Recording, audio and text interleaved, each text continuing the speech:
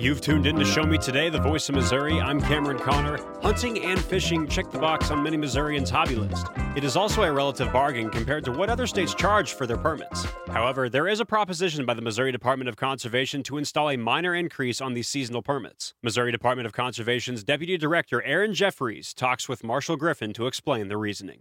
I think we all realize that nothing costs the same that it did a year or 2 years ago, and the cost of conservation business has continued to go up over the past couple of years. Especially when we look at habitat management on our conservation areas. You know, back in 1999, last time some of our permit prices actually changed. A contract prescribed burn was around $13. Today, in some cases, it's approaching $100 an acre. Just one example of many. Would it be a simplification, or would it be fair to say that inflation and just higher prices in general has led to this request to raise fees? Yeah, absolutely. I mean, and then also looking ahead at some of the major construction that we have going on. You know, many of us have been to Bennett Springs. That's close to a $50 million project. Once we're done with Bennett, we're going to be looking at Montauk Hatchery. That would probably be well over $50 million. Our wetlands are quite expensive and have really taken a beating from the floods. So whether it's pump stations or renovations, you're looking at Shell Osage, Fountain Grove, and other renovations on our wetlands, with most of those probably costing more than $10 million. And that's just a few examples. Many of our nature centers are over 30 years old. Our unstaffed and staffed shooting ranges, we have 70 of those located around the state. You know, we got a lot of work to do there as well. Some people may not know exactly what a fish hatchery is used for.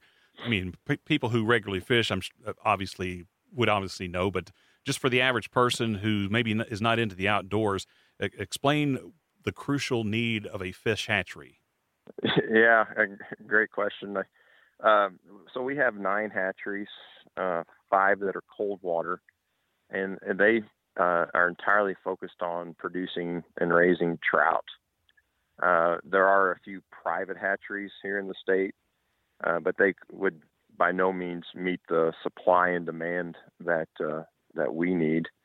But those 5 hatcheries, they produce both rainbow and brown trout, which then are stocked at the trout parks and on several hundred miles of trout streams like the Current, Merrimack, and Niangua, and of course the premier trout fishing location, Lake Taneycomo. We then have 4 warm water hatcheries that produce, everything from hybrid striped bass to muskie to channel catfish to bluegill to largemouth bass. A lot of those are stocked in urban lakes in Kansas City, St. Louis, Columbia, Jeff City, St. Joe, to provide that close to home fishing opportunity for citizens.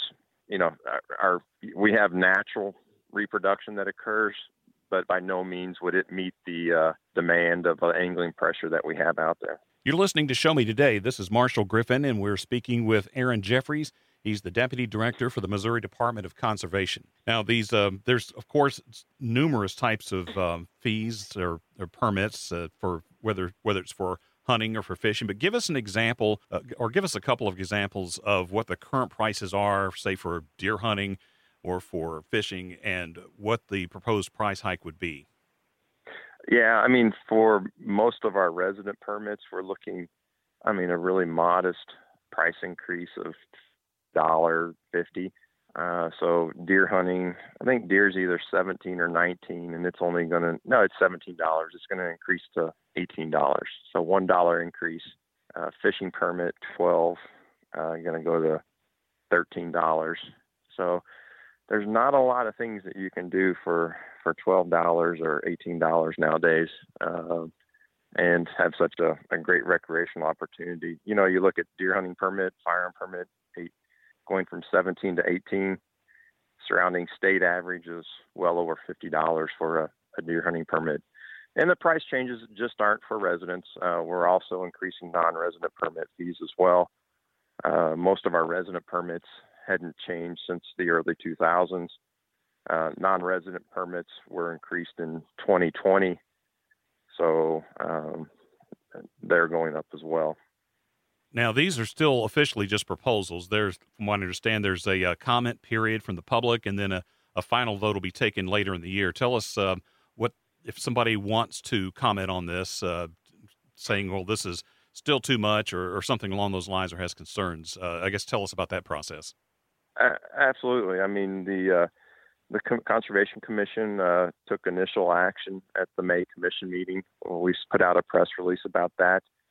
In that press release, we highlighted the reasons why we were looking at this, but also highlighted that that citizens can provide comments through the official comment period through the Secretary of State, which is July 2nd through August 4th.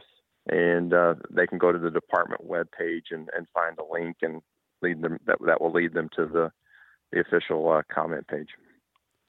And all comments will be made in this fashion. Will any public comments in person be taking place at the next in-person commission meeting? Yeah, and so the commission will consider to either approve, amend, or decline at the September commission meeting. Has there been any feedback yet, even though the official comment period hasn't started yet? Has there been any feedback, either positive or negative, about the proposed fee hikes? The last time I checked, it's been a little bit of both, but we've actually had more comments in support of the permit changes. And are there any particular groups, advocate groups for hunters, fishers, or outdoorsmen? Have they sounded off on it yet? Nope, we have not heard from any organizations at this point. Now, once the vote takes place, if the fee hikes are approved, what happens then? If it's approved, they would become effective February 29th, 2024. And this will be backtracking a little bit, but I have a list of some of the proposed increases, and even though the prices do go up, they don't seem to go up very much, as you have said. It does seem to be a lot more expensive to go across a state line somewhere. So I'm guessing that's a big selling point as well. It's like, well, yeah, they're going up, but it's still going to be cheaper than to hunt and fish in Missouri than in other states. How important is that to get that message out?